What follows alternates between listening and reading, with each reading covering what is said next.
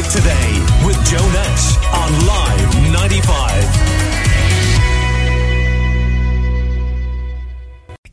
But as you've been hearing on Live 95 News across the morning, the very sad news that Paul Sang, the really well-known Limerick restaurateur, famous for the Jasmine Palace, and I'm sure pretty much everyone listening has either been in there or has had family or friends who've used it over the years. Well, he has passed away, and we have Tony Enright with us in the studio of Texas Stakeout and 101 and lots of other businesses as well, to chat to us about this sad news. And good morning to you, Tony. How are you doing?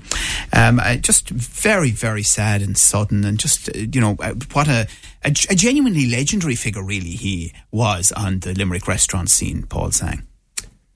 Joe, it's very sad. It's very hard for us to take it in, and obviously the family's devastated. Yeah. And no one saw it coming. It just happened like in a very short period of time. Very, very short. He had no underlying illnesses. He just got an infection, and it got out of hand and just took him from us. Yeah, the fragility of life. Yeah. He's an excellent guy. He's super talented. I know Paul over 40 years, know all the kids, obviously.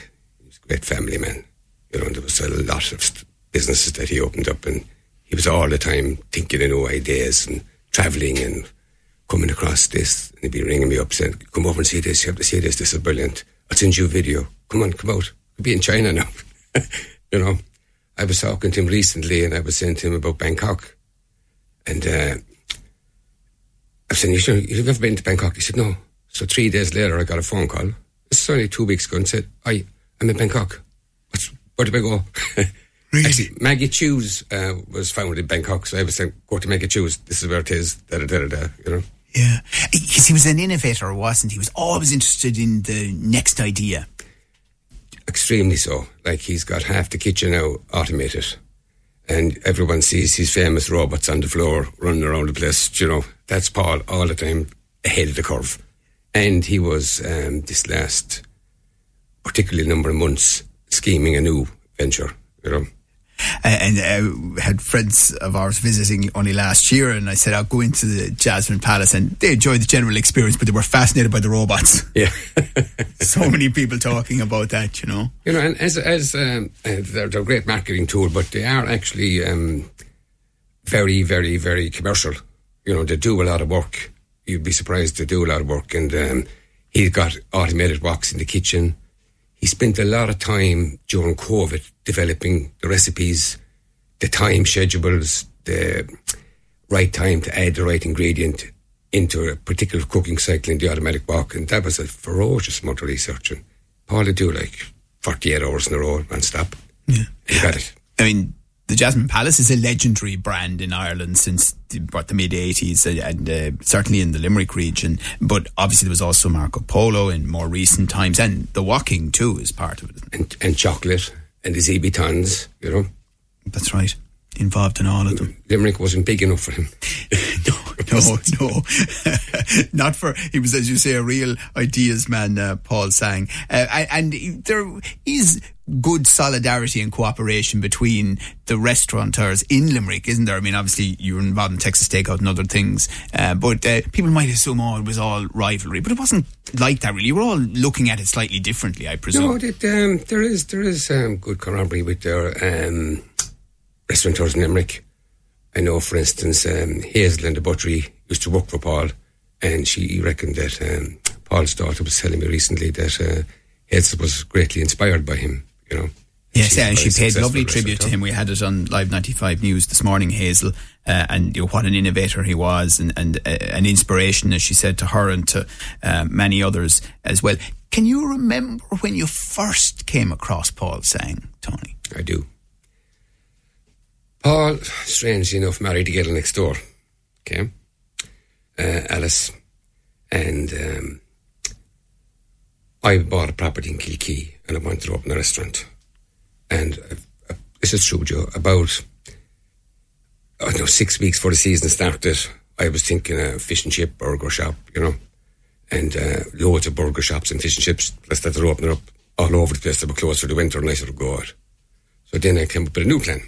Didn't Alice marry Paul sang. And they're now gone to London. He's a chef. And Paul was very successful in Chinatown. Very sought after. So I rang him up, had a big long chat, and talked him back to come back and do Kilkee for the season. Alice was homesick, and she wanted to come back, so that was my opportunity. Really? Yeah. And then on the weekends I'd come down to Kilkee and I'd do some shifts. And Paul then would start cooking staff food after work. And that was my first time ever experiencing Cantonese cuisine and the food that he could put up. And we're definitely opening this in Limerick. And that's how it happened. And that is how it happened. Yeah. Isn't that amazing? And so the combination of good fortune and obviously you had an eye to the business and he clearly had huge talent. Oh, absolutely. He's extremely talented. And his son, Cian, I was working in the kitchen. I suppose he must be 14 years in the kitchen now. He's been off China learning and he's following in Paul's footsteps. And really fantastic chef also, you know.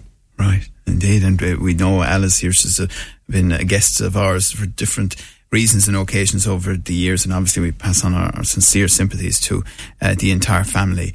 And then it was about having to work through recessionary times, let's be honest, Absolutely. you know, as you know, and then times when things were better and then trying to innovate and then competing with restaurant brands that were coming in from outside and all the different types of cuisine, to use your word from earlier, that we became exposed to since the mid-1980s to 2023.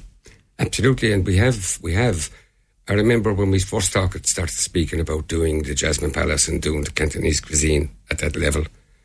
Paul said to me, remember, he said, they won't eat it. He said, they're like chicken curry, beef curry, no peas, I'm telling you. I said, they will.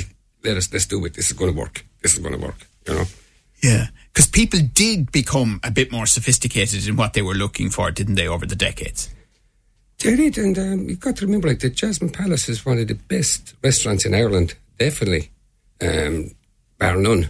And the food Paul put out, I mean, the amount of people that has a lot more experience there, dining at that level than I had at the time, were saying, this is incredible, this is amazing. And it was, and he kept moving. I mean, Paul must have reinvented the Jasmine 20 times. You know, kept moving the bar, kept moving it, kept redecorating, kept new ideas coming on, and just rolling them out. It's interesting you should say that, because when you talk to people around the country, there is widespread acceptance that the Jasmine Palace is up there among the really best Chinese restaurants in Ireland. There's no doubt about that, none whatsoever. And is the best restaurant. And the Texas Steakout then, I mean, it offers something different, but it too has been a long-standing product in Limerick, hasn't it? I mean, when you consider how many ups and downs, frankly, even O'Connell Street has had, you know, it just shows that well-run businesses can continue to thrive. Well, the Jasmine Palace was first, no doubt. And as a result of our experience in Jasmine and learning and finding more, then we saw a different opportunity in Texas Takeout, and that came on about 2 years later. And it's become a fixture as well, hasn't it, Well, Tony? they've both stood the test of time, you know. Yeah. Paul's bolted on a lot of ideas on Jasmine. He's just, when we started the Jasmine, I think had about 20, maybe 22 tables. I think now there's about close to 100. Is there? Yeah. You've expanded to that extent. It's one of the biggest restaurants, and that's not counted Marco Polo. It's one of the biggest restaurants. The Jasmine and Marco Polo, I'd say, is the largest restaurant seat capacity in Ireland. And you've managed to do that while retaining the sense of atmosphere and intimacy as well. Well, you know, Joe, to say in the food business, 50% of the flavour is in the presentation and the ambience. Yeah. And you get that. I mean, you get that from the Texas Steakout too. And Marco Polo, as you say, a different product again. And by the way, have you found over the years that the people who come to the Jasmine will also come to the other restaurants, or do they have a particular favourite among them? Or everybody has their favourites. Everybody has their favourites, but they will move around. You know, they will try everything. You know, Jasmine customers being Texas, you know, different restaurants customers being Jasmine, and vice versa. That'll be normal. Sure. We're chatting to Tony Enright about the very sad loss of his friend Paul Sang. And was Paul somebody who preferred to be in the background rather than up front? What was his temperament like? Paul was in the background, totally. Scheming, planning, coming up. I mean, if Paul had to come on here this morning now, we'd be up since 7 o'clock. I'm not much better than him myself. But I felt I had to come on today. I had to talk about Paul. I had to pay a tribute to him. It would be wrong of me not to. Because, Joe, I don't think you've ever seen me in this seat. Well, I was just thinking the same thing, Tony, and so that shows how much regard you had for Paul and for the family as well. And one of the great sadnesses is there's a sense that 2023 could be a year of renaissance for O'Connell Street, with the works that have gone on there and dragged on for the length of time that they have. But with things happening and the International Rugby Experience about to open as well, and it's such a pity he won't see that, that possible revival. But his family will keep Paul's legacy alive and are capable of running that business, and they will. Yeah. And they'll be very strong, and they know what Paul would want. We know what Paul would want. We know what he'd say to us right now. Get a move on. Did you have good laughs? I mean, over the years? Joe, we had great times. We went everywhere. I was just looking at a photograph of Paul there this morning, and he was wearing glasses. And we were in Hong Kong, and we went to this laser company. This is 15 years ago, to see would we get our eyes lasered and how it works and what's what and all that, because I had a problem reading the menu. Paul had a problem cooking the food with the steam going into the glasses, So when we ended up getting thrown out. I'm laughing. Because we were nervous, Yeah, it was rocket science back then. Yeah, oh yeah, absolutely. Ironically, both of us then, eventually, maybe 8 years ago, did get our eyes lasered for those reasons. Yeah, yes, I understand. And of course, the technology around that has moved on a bit, like you were talking about the restaurant businesses, no question. And then his family, they became indoctrinated into the business. They followed the legacy of Paul Sang. More so Keane. Keane is quite good now, Joe. He's very good. He's very good.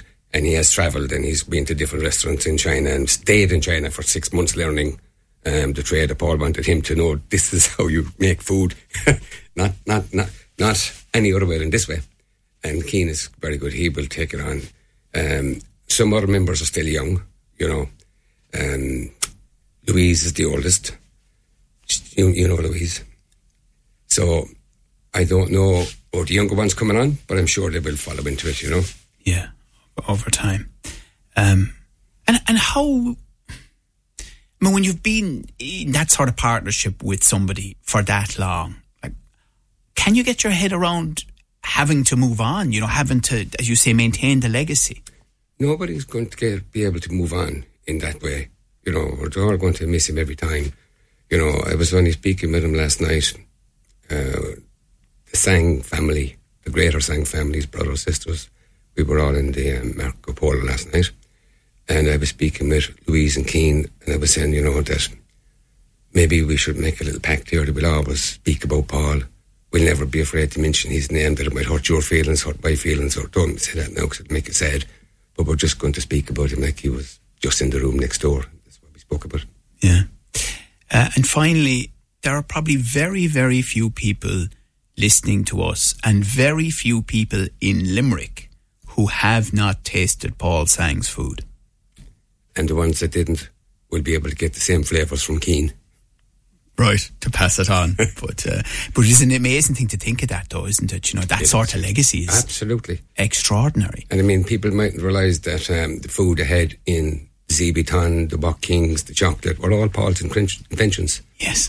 All his creations. All right. Well, look, we're very sorry to hear about it. May he rest in peace. Tony Enright, I know it wasn't easy for you to come in this morning, so it is very much appreciated, and I know you did it because you wanted to pay appropriate tribute to your friend Paul Sang. He's reposing at Thompson's Funeral Home in Thomas Street. That is tomorrow from 3 until 5 p.m. and then arriving at St. Joseph's Church on O'Connell Avenue in Limerick City Centre on Saturday for a church service at 1 o'clock, followed by private cremation. And the family have asked for family flowers only, and our deepest sympathies are passed to them and to all those who knew Paul Sang over the years, and to you as well, Tony Enright. Thank you for your time this morning. Thank you very much. Your views, your news, your Limerick Today with Joe Nash on Live 95.